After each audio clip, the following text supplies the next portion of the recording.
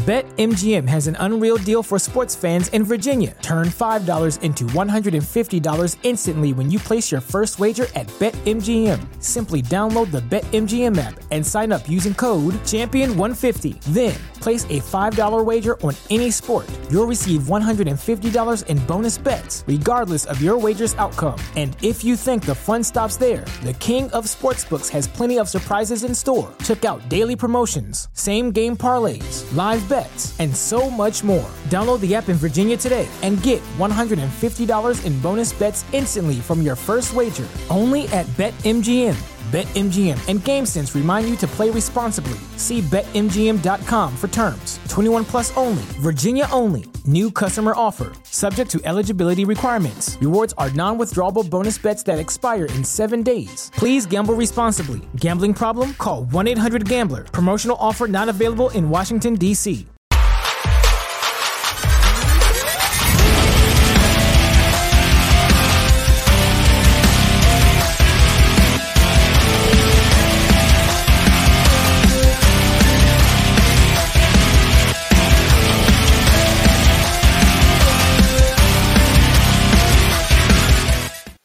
Welcome back to the Buffalo Blitz right here on the Built in Buffalo Facebook, YouTube, and Twitter network.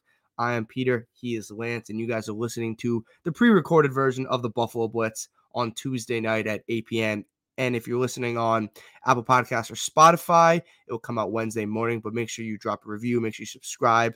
And Lance, how are we doing, my man? Well, doing well. And Dos Mafia, how you doing out there? So it's a little different. We usually do our live shows on Tuesday, but I'm going away for a couple of days. So Lance was kind enough to do a pre-recorded show because Lance is a great guy and he does that for us. So you can always drop a comment, drop your thoughts. Obviously, Lance and I will go back. We'll look at it. We'll probably respond to a couple if we can. And yeah, we're going to be breaking down camp. It's going to be one of those loose episodes where, because it's been about a week since we've seen you guys, camp's been going. It's been going strong. Lance was there on Friday at camp. So he'll give some of his point of view when he was at camp. Tell us what he saw. And yeah, we'll break down a little bit of camp for about an hour. And yeah, if you missed this episode on Facebook, YouTube, and Twitter, you can always listen on Apple Podcasts or Spotify, wherever you get your podcast. And we are sponsored by Underdog Fantasy. Lance, tell everyone about our sponsorship. Yeah, Underdog Fantasy is an app, or you can go to underdogfantasy.com, use the promo code BLITZ when you sign up to get a deposit match from $10 to $100. If you wish to get into Best Ball Mania, the largest fantasy football contest ever, go ahead and do so. You could use the promo code BLITZ, deposit $13, you'll get a $13 match, and then you can have a $25 entry to have a chance to win millions and millions of dollars. $3 million to first place, $15 million total prizes. Lance, what would you do with $3 million? Inappropriate things. Oh my goodness, that's just not one. Okay, everyone that's under the age of 18 who's listening, click away. Lance is inappropriate. No, I'm joking. This is a friendly TV. I was gonna say TV show, but friendly podcast, friendly show. But we got a lot to talk about. Training camp is, when you guys will be seeing this, day 6 will be completed. We're recording this after day 5. So about a week of training camp. Pads are on. Physicality is back. Football is in the air. But Lance, we're going to start with the middle linebacker competition, right? So last week, I brought up my bold prediction that Dorian Williams would start a middle linebacker. I was completely wrong, and I'm going to be wrong because it doesn't look like they're giving him a legit shot at middle linebacker. It's between Tyrell Dodson, who's seen time at middle linebacker with the ones, Terrell Bernard, who on Monday saw time with the ones at middle linebacker, and former 7th-round pick from last year's draft, Balin Spector, who also saw time with the ones. Lance, what do you make of this middle linebacker race right now? Yeah, I'm kind of ticked off at this. Like, it's kind of like, deliberately destroying my trust in the process, because like they said all this stuff about drafting Dorian Williams and the 3rd round, same point they drafted Terrell Bernard last year. Mm-hmm. So now you have 2 third-round linebacker picks who are best suited to back up your best linebacker, who's Matt Milano, as the wide guy.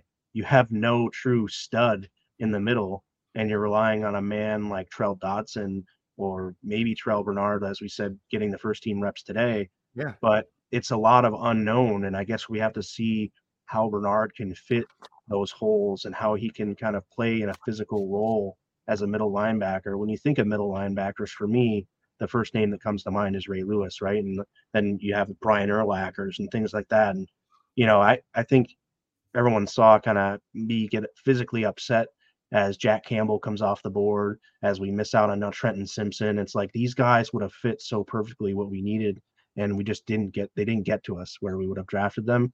And it is what it is. You can't have that. That's why the draft is an unknown process, because people will take the guy that fits your scheme before you get to pick. That's the whole point of the NFL, is to get the best players on each team, right? So the Bills, unfortunately, don't have a good or a standout. They've got 3 guys that they're going to let go through the preseason at a competition at middle linebacker. They haven't signed anybody in free agency. They've signed defensive ends and wide receivers in free agency, but they haven't signed any linebackers. So for me, it's just a little bit of a head scratcher on what are we doing here at the middle linebacker, and it remains to be seen what the final answer is going to be on that.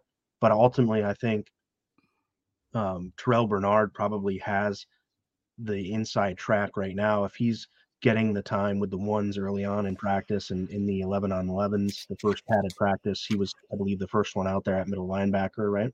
Yes, so today he was, yeah. Those that at least bodes well for the Buffalo Bills having one of those draft picks play this year. I mean, we need to not waste 2 consecutive third-round picks on linebackers that are going to be backups. I think that would be very, very much a hit to the trust the process moniker. Oh, yeah. And being able to, really have faith in what Brandon Beane's doing, especially from a draft standpoint, because I think his biggest criticism in everything he does has been the draft picks. Now, on the flip side, and we'll get to this in a little bit, I think he absolutely hit a home run with Dalton Kincaid. So.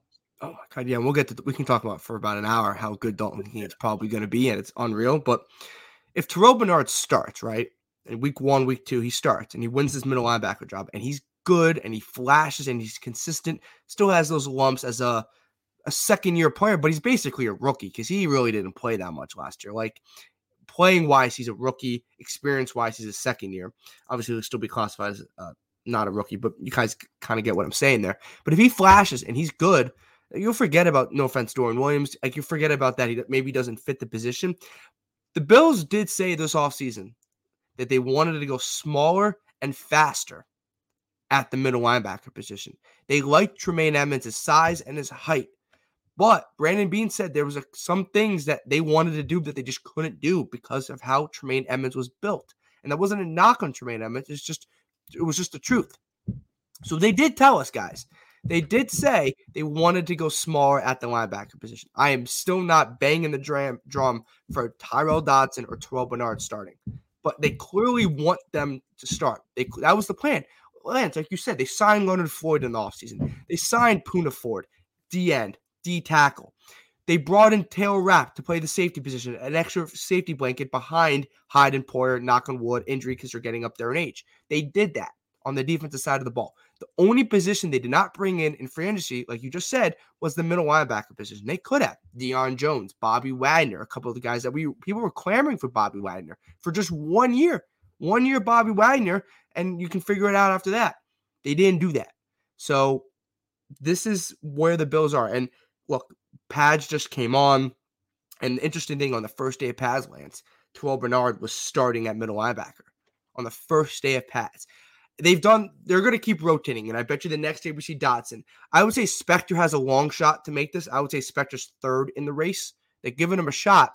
But if Terrell Bernard pops, it's a good pick. It's going to work. I'm not going to sit here, and I don't know if you were going to be like, I think he's going to be good or bad. And I'm not going to do that with Dotson because I don't think we've seen them enough in middle linebacker position. You and I, Lance, we'll see them up close on Friday with was it the red and white scrimmage or red and blue? I always forget it. Red and blue. Yeah. Red and blue. You and I will both be there at the red and blue. I'm making the trip up.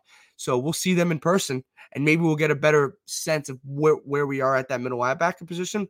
But they did tell us they wanted to go younger, and they didn't bring anybody in. So maybe we should have expected this. Maybe that's on us for not expecting this. But we were expecting Dorian Williams to compete at the middle line. That's what we were told when he was drafted. Yeah, and there was all this outrage. Yeah. There was a concerted effort to chill out the fan base basically to say, well, he's going to compete at this middle linebacker, and then complete 180 as soon as training camp gets here and say, nope, he's going to back up Matt Yeah. Milano. And that's all good. Depth is important. We need, Third we round know picks. that injuries happen. We know that we need, we're only going to be as good as our backups are going to take us if God forbid Mhm. something does happen to any one of our starters. We do need that depth. We do need those players to come in. So if Dorian Williams has the best chance at success being the Matt Milano backup, then I'm all for it. I'm not trying to second guess anything Brandon Beane or Sean McDermott are doing because they know a hell of a lot more about the Bills and what the Bills need than I do. I have an opinion on it, but they're there. That's their job. They're getting paid heftily to make these decisions. So I'm going to trust them from a decision making standpoint. I'm just upset that we drafted two similar players back to back years in the same position in the third round, and it doesn't seem like it was the best use of our assets. Now, it doesn't mean anything for this season, but we have a heck of a lot of assets built up for next year.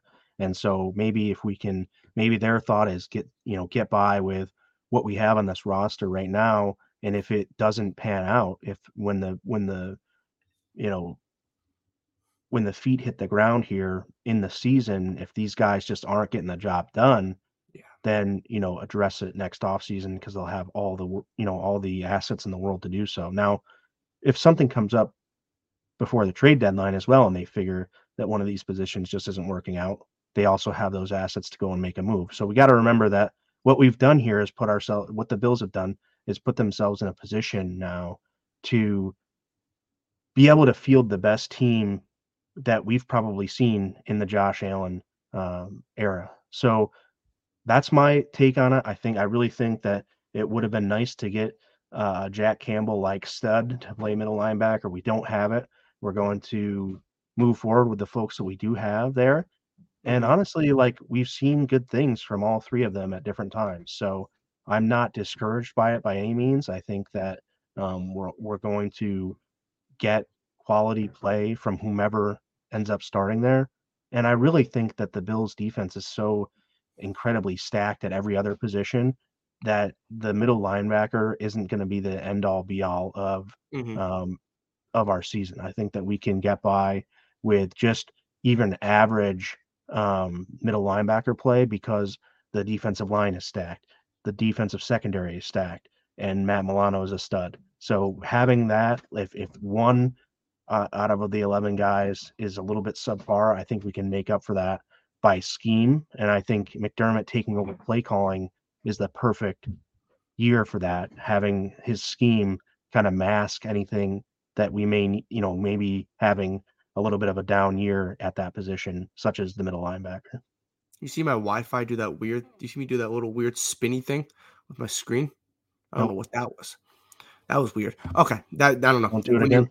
yeah, let's hope not. I don't know what happened there, but yeah, like I'm not gonna lose sleep over the middle linebacker position as much as I think other people are. I'm gonna kind of just trust it and see what happens. They clearly don't value it as much as I think maybe we initially thought, maybe a year or two ago.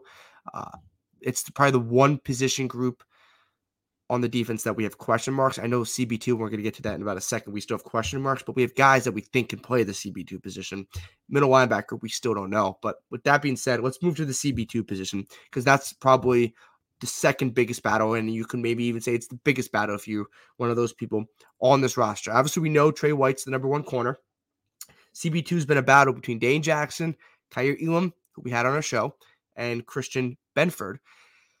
And I don't want to be the bearer of bad news for people that don't like Dane Jackson. But as the days tick by, as we keep going by, they keep putting Dane Jackson out with the ones. Today, on Monday, Dane Jackson started with the CB2, but then Kaiir worked in as well. It was mostly Dane, but Kaiir worked as well. Christian Benford really didn't touch the CB1s, and he hasn't recently. He kind of started off hot and then kind of fallen back with Kaiir and Dane. And I don't know, man. If I had to bet who's starting week one, it's probably Dane Jackson at this point. And it's a little scary because I think he's been reliable. He's been okay, but he doesn't have that elite tangibles to match up with some of these receivers in the NFL. He's a fine third corner. He's a great fourth corner, in my opinion. But there's just some times where he just doesn't – his ability to make plays on the ball is just not there as a CB2. And I think Kaiir probably has that upside, and they're just not unleashing Kaiir. So, Lance, what are your thoughts right now on the CB2 battle we got going on? Yeah, I think Kaiir Elam obviously has all the upside you could ask for. I was producing the Billsology podcast on Saturday night, and Dave made a good point, and Akeem, about all the physical, traits that Kaiir has. His ability to be most effective in a man-to-man scheme. He's at a little bit of a disadvantage when you talk about zone scheme because he didn't play as much of it. So there's folks on this team that have a better grasp of the zone concepts.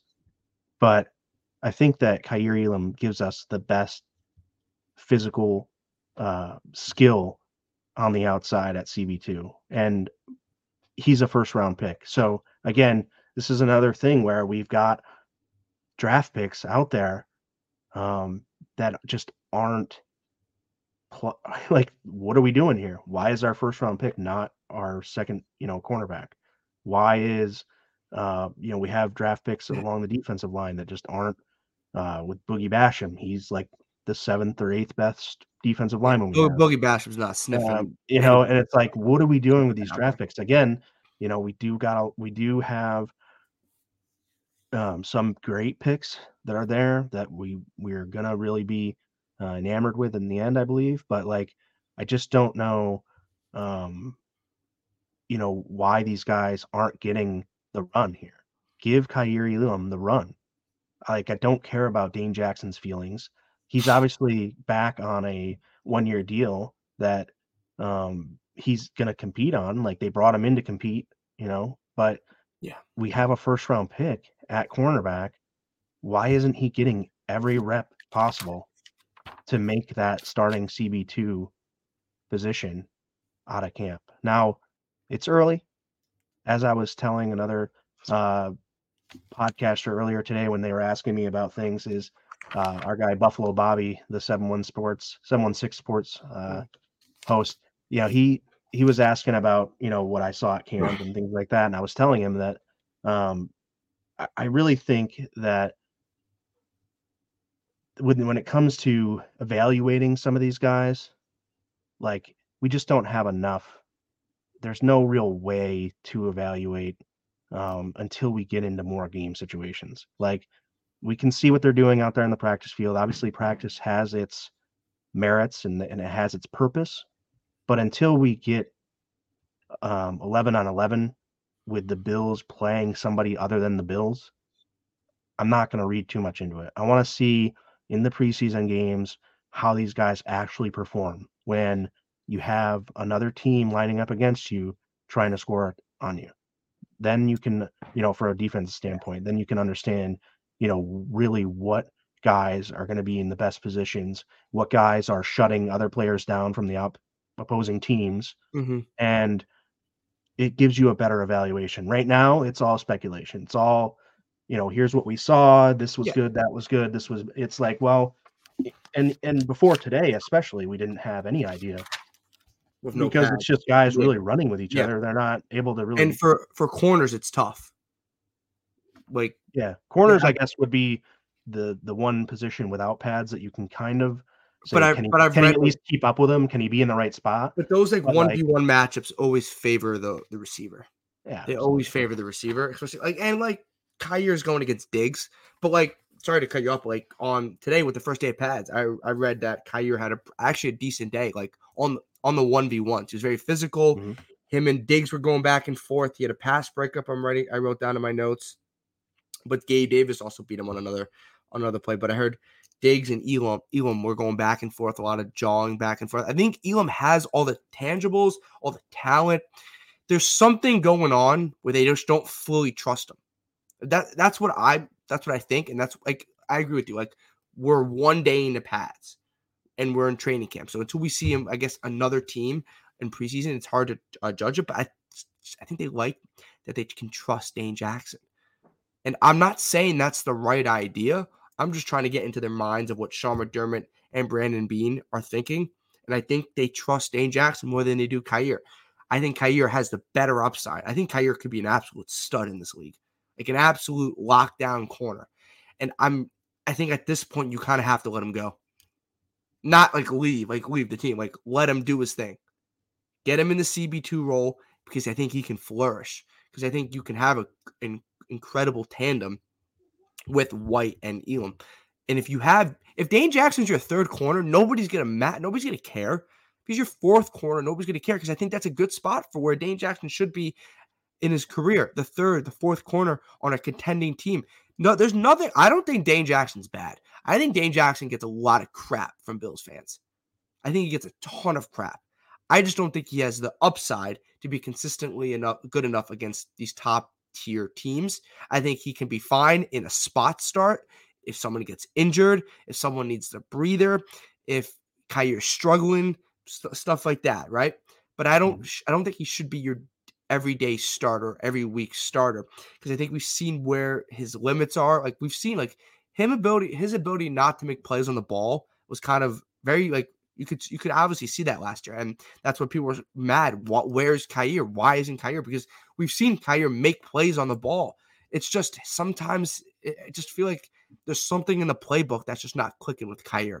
So, I think right now it's more of a plan in preseason and camp to roll these reps out to these folks. So I think that everyone wants Kair to get all the reps in camp, and it's just not really realistic. You have to understand that they may not want to burn out Kair. They may want to have Dane, someone who's going to be a depth piece in the end, potentially taking a lot of these reps. And you may want rotation. Yeah, you want to have a rotation. You want to have Christian Benford getting reps. You want to see what Benford and Elam look like together with the second team too. You want to see what your eventual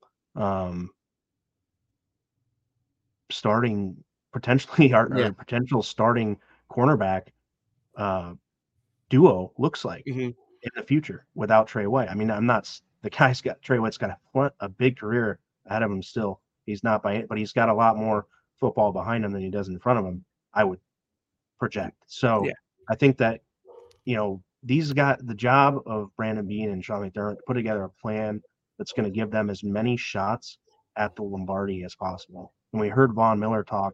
I don't know if you watched much of the NFL Plus coverage of training camps, but as an NFL Plus subscriber, I was able to see yesterday, I believe they ran that where Von Miller sat down, and I was tweeting out a couple quotes there. Michael Robinson from NFL Network was able to sit down with Von. Von thinks this is the best team they've had, better than last year. And, 100%. Then they sat down with Josh Allen, and Josh Allen seems very, very confident. And he gave out a little quote there, just saying, they're looking to get the pieces in the right places. They're looking to get their personnel groupings. They're also looking to get comfortable with the play calls and what concepts they like to run and what suits their style from their personnel. So this is all an exploratory period here in camp. That's what it's for. They're going to put guys out there in positions that they may not end up in. I think that maybe isn't the case with a guy like Dorian Williams. I think, they're basically taking him out of the running to especially start at the middle linebacker. He's going to play a lot of special teams this year. Yeah, and it's a little bit frustrating because I think it was billed a little bit differently after the draft, immediately after the draft, and during that period where we thought Dorian Williams had every opportunity. He had every opportunity in the right track to get through to the starting middle linebacker. I was banging the drum for it. I was. We've done shows for months, and I was banging the drum for Dorian Williams. But I think I also want to put out there for people that don't know, it's not like Kair hasn't touched first team reps. He touched first team reps on Monday, but Lance alluded to, that they're rotating these guys. They're doing at the middle linebacker position. They're giving everyone a fair chance, and they're doing their job. Look, I think we should. Obviously, we're talking about it now because when you get to a point of this summer and you're in the training camp, you just talk about what you've seen so far, right? That's what we're going to do when we get to week 1, week 2. We talk about what just happened in the game and we preview the next game. But so that's what we're doing right now. So at this point, it's kind of a rotation at CB2. I know some people don't love how many reps Dane Jackson's getting. Just going to put out there for Bills fans, I would not panic yet if you're anti-Dane Jackson. Just going to put that out there. So yeah, let's move to the offense. And before we get to the tight ends and the receiver room, Lance, I know this is what you saw on Friday. You told me off air, talked about a little bit off Spencer Brown. We'll get to the guards in a second. But was Spencer Brown something that you noticed on Friday when you were in person at camp?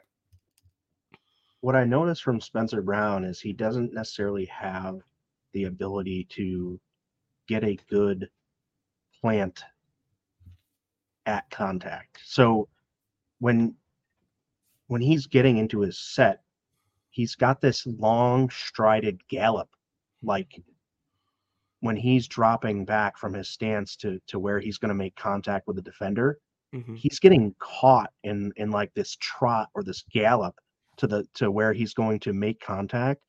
And he needs to be more stuck to the ground to be able to initiate that contact back to the defender. Instead of having that defender initiate the contact with him, he's got to be able to deliver a blow and a strike to that defender. And that's what I'm going to be looking for all preseason now, is to see you can't evaluate these guys without pads on, especially the offensive linemen and defensive linemen.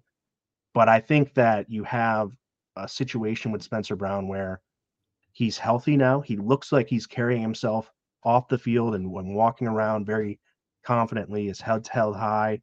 He looks healthy, at least. He's not limping. He's not, lugging himself around. He looks like a guy that could be a starting caliber right tackle. Now, when I'm looking at him during the team period and facing pass rushers, I'm not seeing the shorter steps because he is such a large guy. He just has a stride about him. And the thing defenders can do is catch him mid-stride and get him off balance super easily.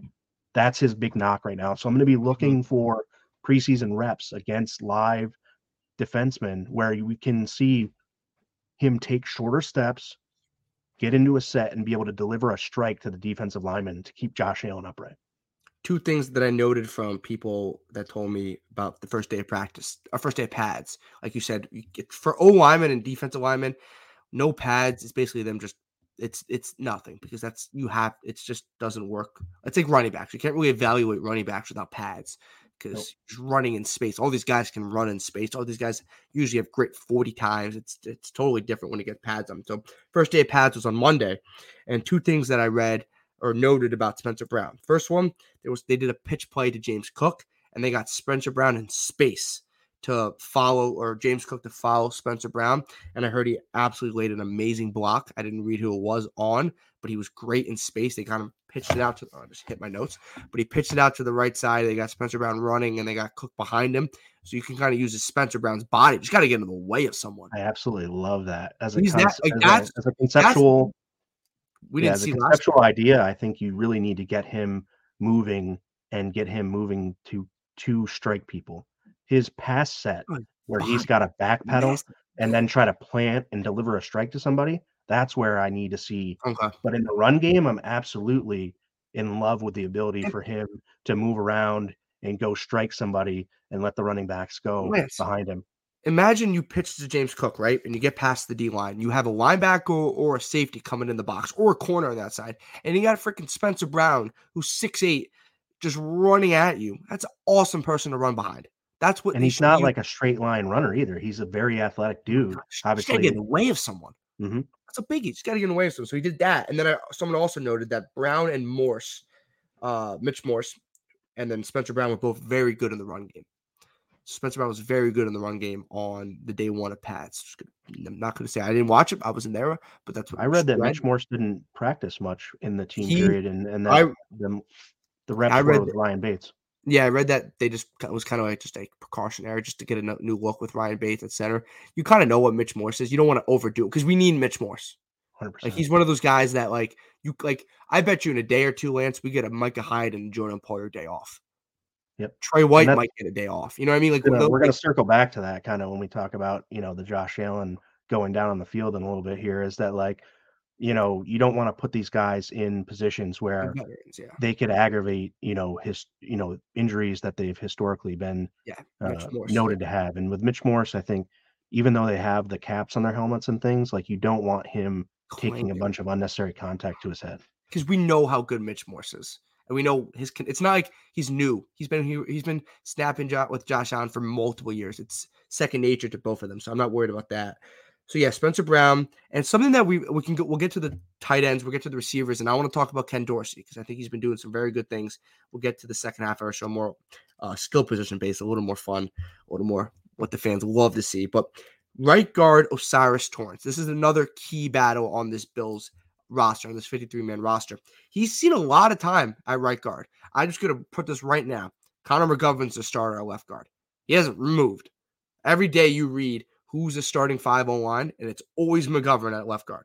So they gave him that contract for a reason. We kind of all thought, Lance, that he was going to start at left guard. There were some people that didn't, and those people, so they're wrong, and it was kind of obvious where Connor McGovern was going to start. But Torrance and Bates have kind of been splitting time, but I feel like what I've read is O'Cyrus Torrence has played way more, and there's just something about O'Cyrus Torrance's build. Like, he's even gotten trimmer since he was drafted, but there's something about O'Cyrus Torrence. So, Lance, what do you think? Thoughts on that right guard battle? Yeah, I'm super excited for the rookie. So as much as we kind of doubted or criticized the draft picks, BetMGM has an unreal deal for sports fans in Virginia. Turn $5 into $150 instantly when you place your first wager at BetMGM. Simply download the BetMGM app and sign up using code Champion150. Then, place a $5 wager on any sport. You'll receive $150 in bonus bets, regardless of your wager's outcome. And if you think the fun stops there, the king of sportsbooks has plenty of surprises in store. Check out daily promotions, same-game parlays, live bets, and so much more. Download the app in Virginia today and get $150 in bonus bets instantly from your first wager. Only at BetMGM. BetMGM and GameSense remind you to play responsibly. See BetMGM.com for terms. 21 plus only. Virginia only. New customer offer. Subject to eligibility requirements. Rewards are non-withdrawable bonus bets that expire in 7 days. Please gamble responsibly. Gambling problem? Call 1-800-GAMBLER. Promotional offer not available in Washington, D.C. Of Dorian Williams and Terrell Bernard and things. Absolutely love the Torrance pick. Mm-hmm. This guy is an absolute mower of people. He's a large man, and people were commenting on his size next to Spencer Brown, who you mentioned is a 6'8" monster, and O'Cyrus Torrance just makes him look almost small. I mean, I think he's just a large man that's going to be able to move people. He's going to be most effective in the run game. I think we're going to have to see how he handles the interior pass rush with guys once the pads come on, and once we actually get some snaps against other teams. The pads are on at training camp now as of today when we're recording this, Monday, day one of pads, but you're not going to have as much information against your own defense as you will have once the preseason starts and you can actually play a game against someone else who will be fighting for their job as well. Yeah. So when you're looking at, our practices, our defensive line, especially on the interior, is pretty well set. You have Ed Oliver and Daquan Jones are going to be your starters inside. You have Poona Ford and Tim Settle and Jordan Phillips with a great rotation. We have depth there. I love it, but the starters are the starters. Mm-hmm. Our defensive ends, we don't have, it's going to be Greg Rousseau and Von Miller if he's healthy, which I think he will be, and maybe Leonard Floyd or whomever at defensive end. Again, we have just studs we know who it is. At our defensive line. Like, we know that we're going to be good. There's nobody fighting. There's not people going up against the ones that are fighting for a job. And when we get into preseason, we get into those actual games, there's everyone on the opposing team is going to be fighting for their jobs. And we're going to be seeing a lot more intensity, a lot more urgency. So that's going to be a better kind of a measuring stick for these guys. Yeah, and I think it's an interesting battle to watch. I still think Osiris Torrance wins the job, and I think every indication from the camp sounds like he might have that leg up at the moment. I think they do like what Ryan Bates can do because he can play the center position. He can play both guard positions, and if they really needed to, he could play the right tackle position. And that gives you a lot of versatility. That might hurt him in winning a starting job, but it might help the team as a whole. So, Okay. and they used on day one of pads, they used Brian Bates about half the time at center, and that could also be maybe just in case they needed it because Mitch Morse has concussion issues. They also probably just want to see maybe future reference down the road. Does Ryan Bates become the future center for the Bills? We don't know. That could be an option that they might look at. So the right guard position is interesting, but I like what they're doing with Osiris Torrance. I like the amount of reps they're getting, and they started him today on day one of pads at the starting right guard position. So I like that. And I'm in the Osiris Torrance camp. So let's keep moving down. We got to talk about maybe not the elephant in the room, Dalton Kincaid. And look, I know it's camp, and I know it was without pads. There's something about this kid. There is something about this kid. Wait till you see him live, dude. Tell me how he was live. Like, I heard he's just a smooth, fluid runner. Exactly the term I used. Incredible hands. Like, yeah. Sorry to take your words. No, exactly. Yeah, he's a smooth runner. You watch, and I know it was, the one play that sticks to my mind. It was against Dean Marlowe. So I'm not saying that he's beating the pants off Hyder Poyer, but like he absolutely just made Dean Marlowe look silly. And Marlowe is a veteran with lots of snaps under his belt, and Dalton Kincaid is out here just making him look foolish. I think that the way he gets in and out of his breaks, the way that he's able to set his routes up, he's beyond a rookie. And I just was looking at some folks on X or Twitter, I guess. I don't know what we. Oh, I did say Twitter when I started the show. I said listen to us on Twitter, Twitter, YouTube, and Facebook. So my bad. All good. So we'll have to get used to it. Some people are fighting it. I'm just gonna fight a different battle another day. I don't really it's still care I'm gonna put it out there. It's like whatever. It's still the same platform. Exactly. It still works exactly the same. I think that Dalton Kincaid is just. It was what people were saying is that it's absolutely unfair that teams let Dalton Kincaid fall to the Bills, and I think that's absolutely right. You hear nothing but the terms 12 personnel thrown around now. Brandon Beane's out there in press conferences today, Monday, talking about 12 personnel and how much they're going to run out Dawson Knox and Dalton Kincaid at the same time.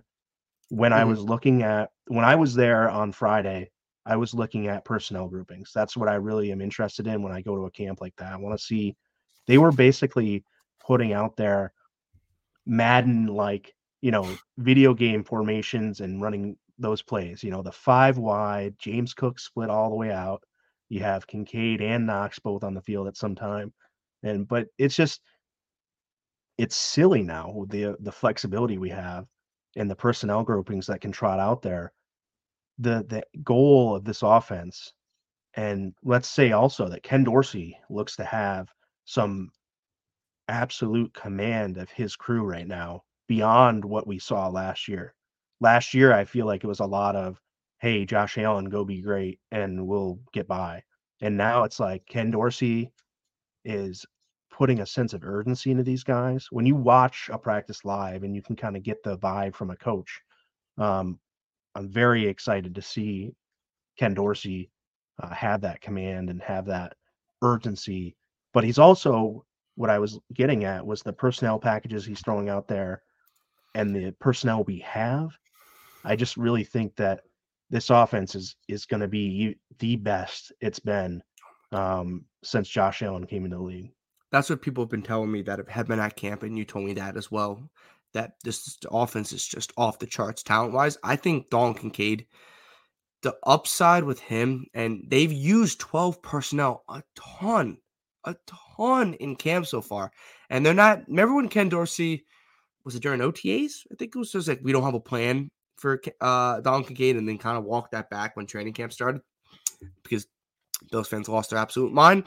And I think we told them, calm down, everyone take a deep breath. They have a plan for Dalton Kincaid. They're going to use him. He's going to start. Are they going to start him? Like, Do you see him starting in the slot a lot, Lance, or just running with Knox in that 12 personnel? I think it's going to be a lot of both. I think, they're going to Just be get him on the using field. 12 personnel, and they're going to also be getting him,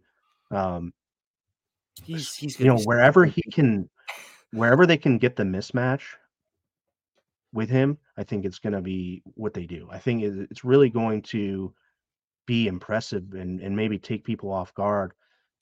What I saw out of training camp was a lot of window dressing, a lot more than we saw last year, a lot more emotions, and that's what I want to see. These guys are absolutely going to get in the right positions to get the matchup where they can succeed. And I think that Kincaid is such almost like a unicorn in this offense, because like you have just the ability to stack him with Dawson Knox.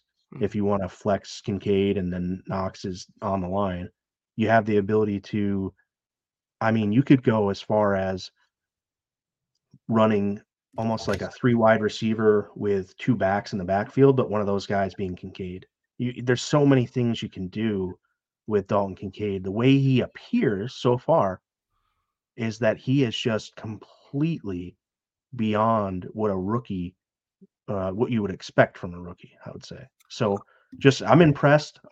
So far so good. It's been more than what I anticipated, and I'm glad about that. I think that it's definitely, like I say, with Kincaid and Torrance being 2 really good draft picks, it's definitely gives the leeway to maybe some of these other kind of draft picks that you don't really see happening or coming to fruition right now. These 2 are absolute studs. Kincaid, I think, is going to be, a top 10, top 8 tight end in fantasy. I think he's going to just break a lot of different molds.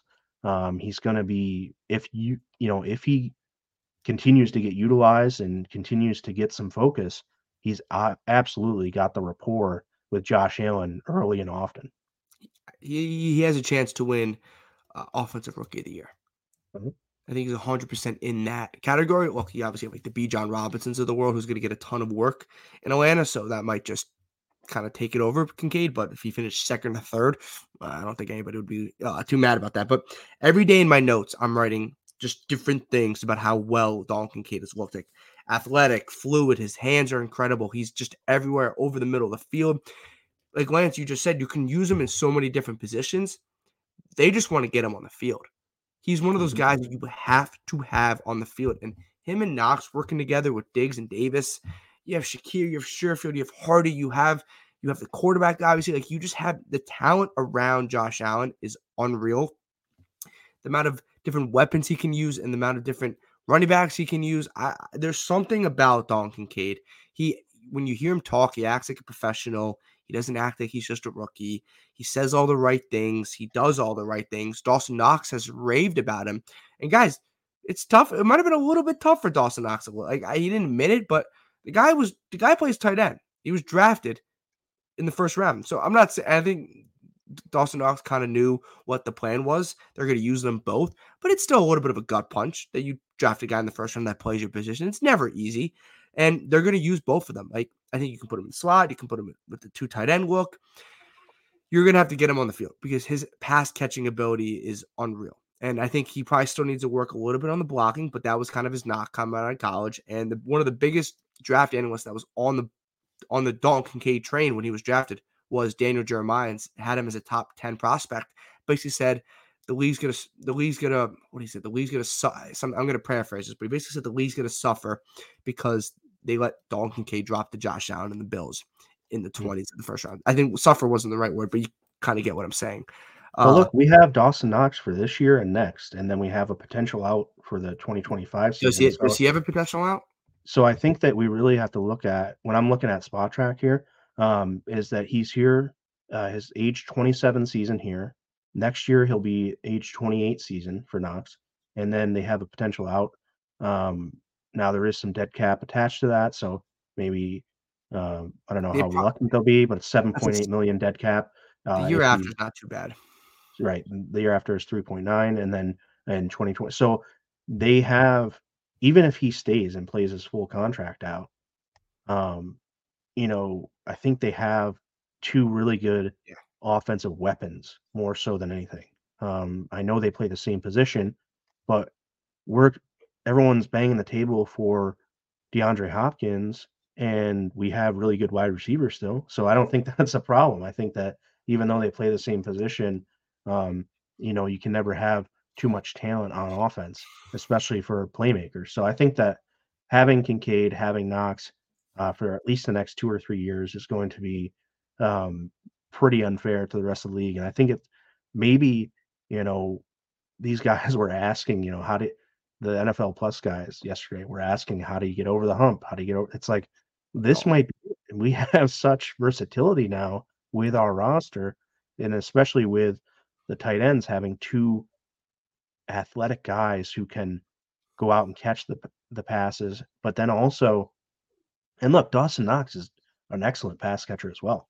Like, and he can yeah, he he's had a good camp too. He's just doing his he's thing. a decent block, but he's a decent blocker as well. So we have to see what Kincaid's going to be able to do at blocking. But if you look at Dawson Knox, like, last year, what sticks in my mind, Allen throws a laser to him and he just sticks his hand out and catches the ball for a touchdown, right?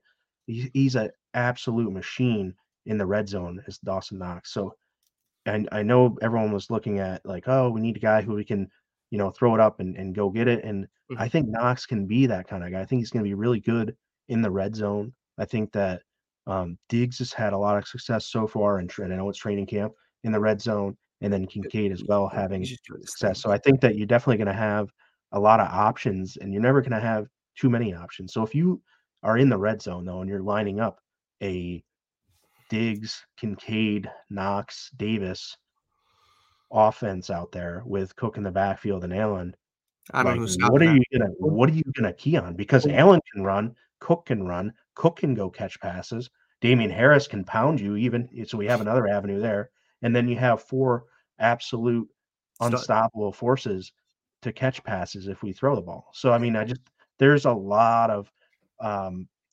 excitement, I think, for Dalton Kincaid coming in here and being able to be effective early on.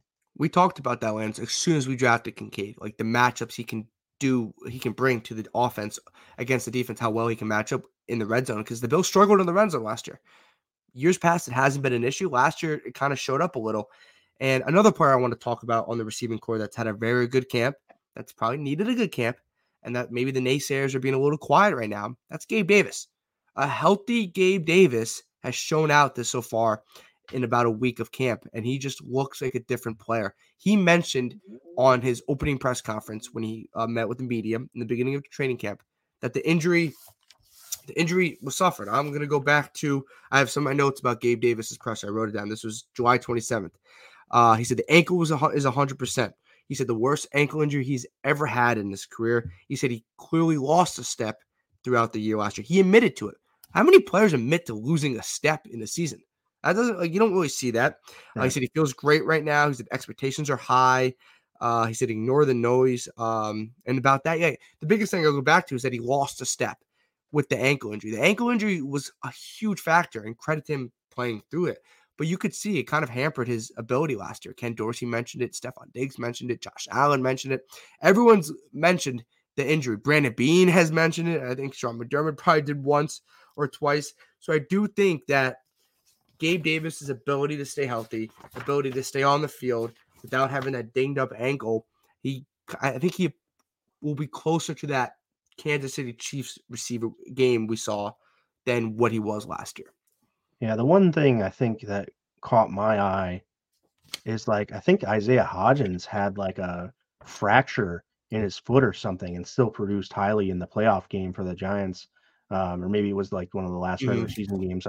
Uh, I don't pay too much attention to the Giants. I just happened to read this, and I'll go back and find it another time, but you got to be able to play through injuries. And if other guys are out there playing with fractures and able to produce, then I don't think the injury is really an excuse for Gabe Davis. And I think that's the big thing that people are saying is like, we get it, you were banged up, but there's plenty of people out there playing banged up and producing, so you need to as well.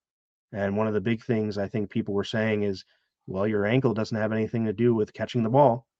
hang on to the ball.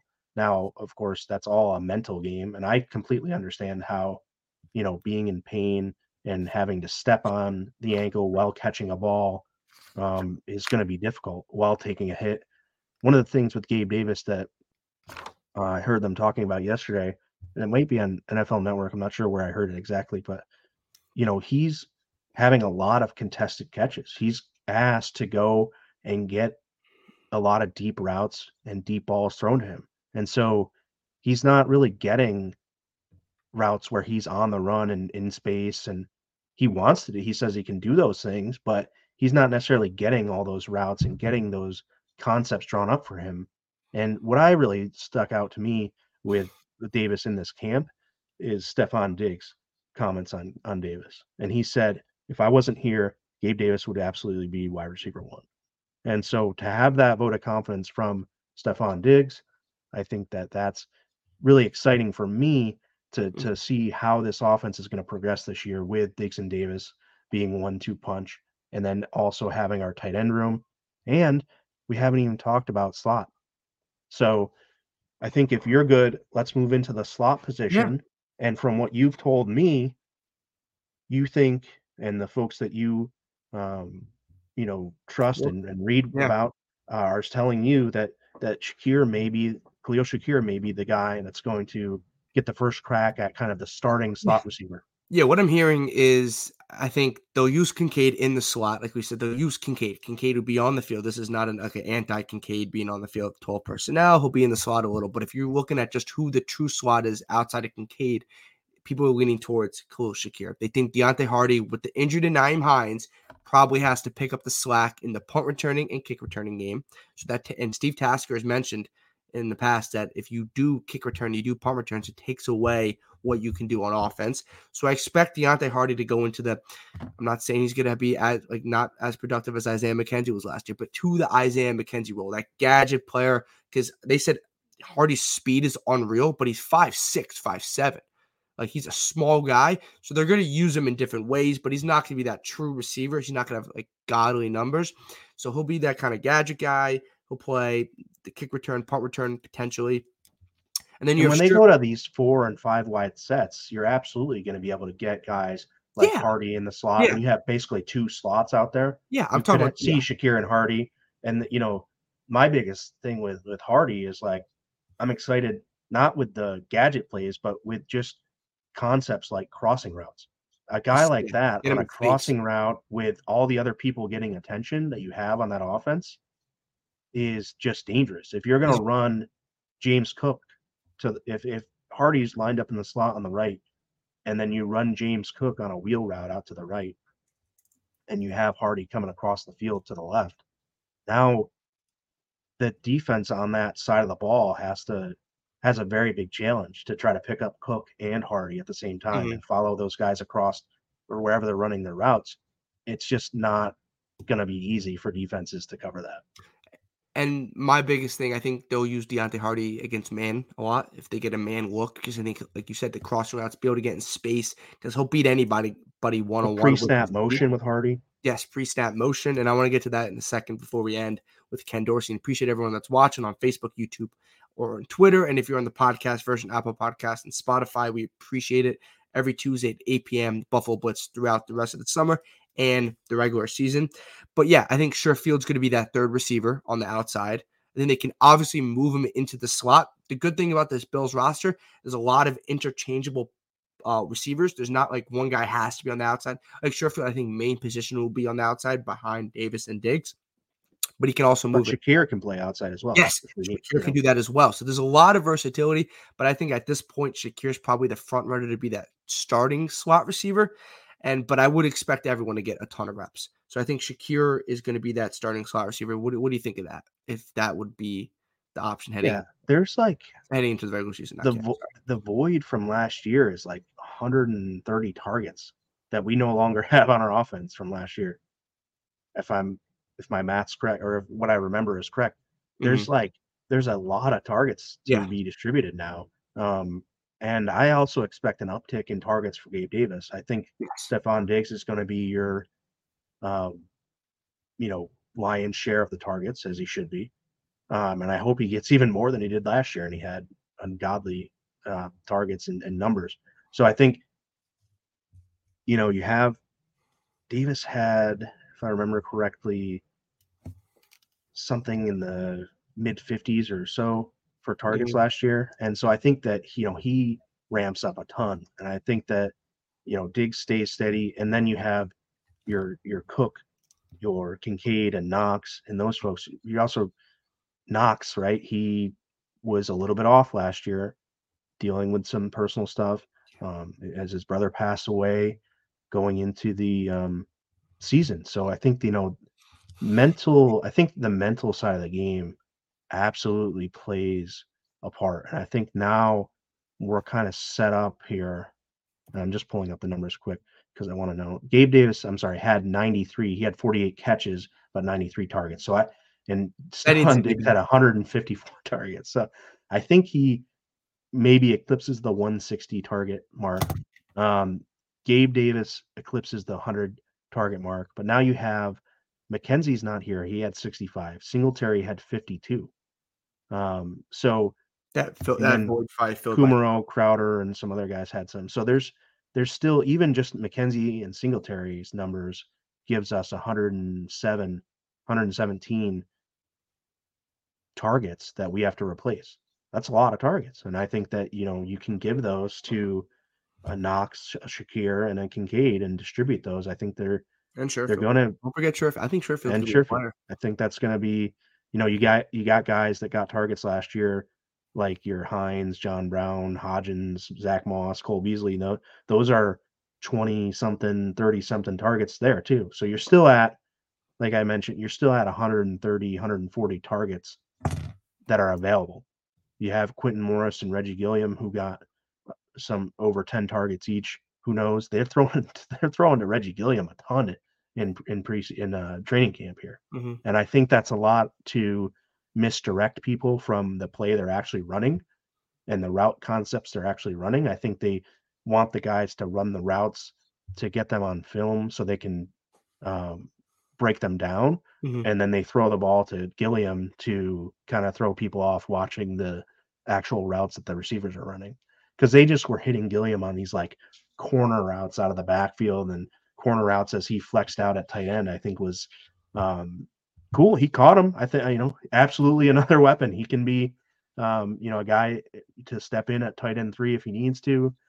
He can be a guy to stack up on the goal line, let's say, with Damian Harris in an I formation. So lots of flexibility on this offense. And I think we have the targets available for all the weapons that we are going to bring in this year and unfold on the field. One thing I want to mention before we get out of here, the stock on Ken Dorsey is up, in my opinion. I think 100%. The 12 personnel looks he's done with Kincaid and Knox, that's a bonus. I think the ability with the receivers, which he can move in and out with Sherfield, with Hardy and Shakir, he's done very well. He's done a lot of pre-snap motion, which we did not see last year. A lot of pre-snap motion, screen passes. We have seen screen passes to James Cook so far and others. We've also today on the first day of pads, Gabe Davis had a couple receptions, short receptions, not the 25-yard catches, the short receptions. So they're doing a lot of different things with the offense. And I think Ken Dorsey kind of seems like he's maybe getting a little more confidence in his ability to play, his play calling. He has a lot more flexibility with the personnel, which he can use, which will help him. Screen passes we love. The pre-snap motion we love. I think Gabe Davis catching some short passes just maybe opens up the arsenal for other receivers and Gabe Davis and what he's done with Kincaid and Knox. I think it's been a very strong camp so far for Ken Dorsey. Absolutely. Like I said earlier, I think his command, the way he's urging these guys to have a sense of urgency on the practice field. I think just his overall demeanor. Mm-hmm. And listen, McDermott was with the defense. Ken Dorsey was running the offense. When I was there, McDermott was over with the defense, and Ken Dorsey was running the offensive practice when they were doing position drills and things like that. And he absolutely looks like he's in command, and he is in a whole nother world of confidence and what looks like to him being very comfortable with what they're going to roll out this year. Anything else you want to touch on before we get out of here, Lance? No, I think that we touched on a lot of the major parts. Again, I'm going to be looking, as you guys know, I'm going to look at the offensive and defensive lines with pads coming on.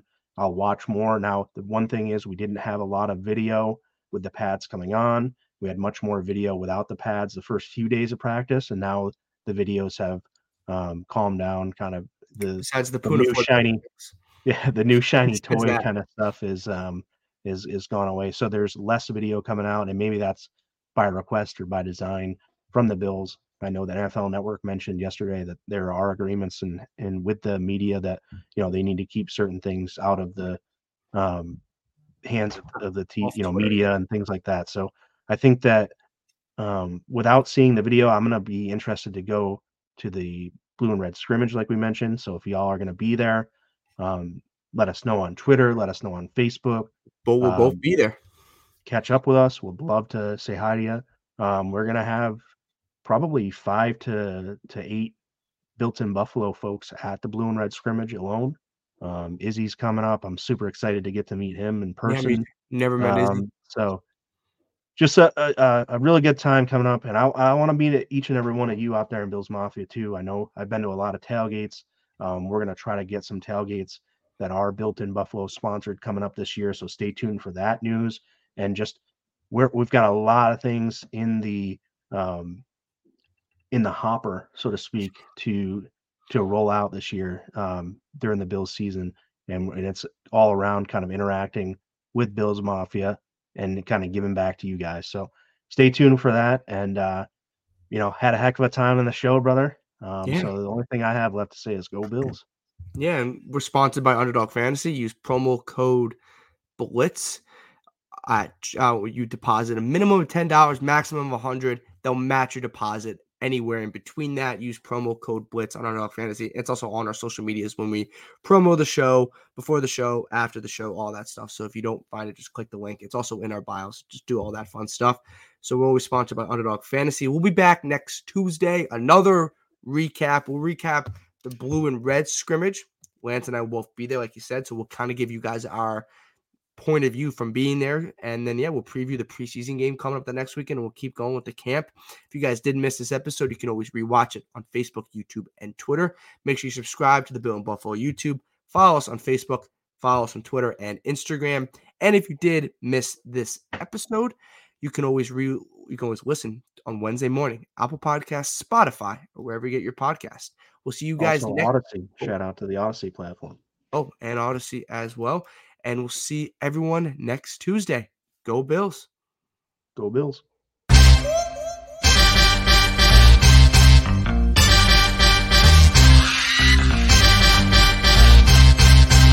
BetMGM has an unreal deal for sports fans in Virginia. Turn $5 into $150 instantly when you place your first wager at BetMGM. Simply download the BetMGM app and sign up using code Champion150. Then, place a $5 wager on any sport. You'll receive $150 in bonus bets, regardless of your wager's outcome. And if you think the fun stops there, the King of Sportsbooks has plenty of surprises in store. Check out daily promotions, same-game parlays, live bets, and so much more. Download the app in Virginia today and get $150 in bonus bets instantly from your first wager. Only at BetMGM. BetMGM and GameSense remind you to play responsibly. See BetMGM.com for terms. 21 plus only. Virginia only. New customer offer. Subject to eligibility requirements. Rewards are non-withdrawable bonus bets that expire in 7 days. Please gamble responsibly. Gambling problem? Call 1-800-GAMBLER. Promotional offer not available in Washington, D.C.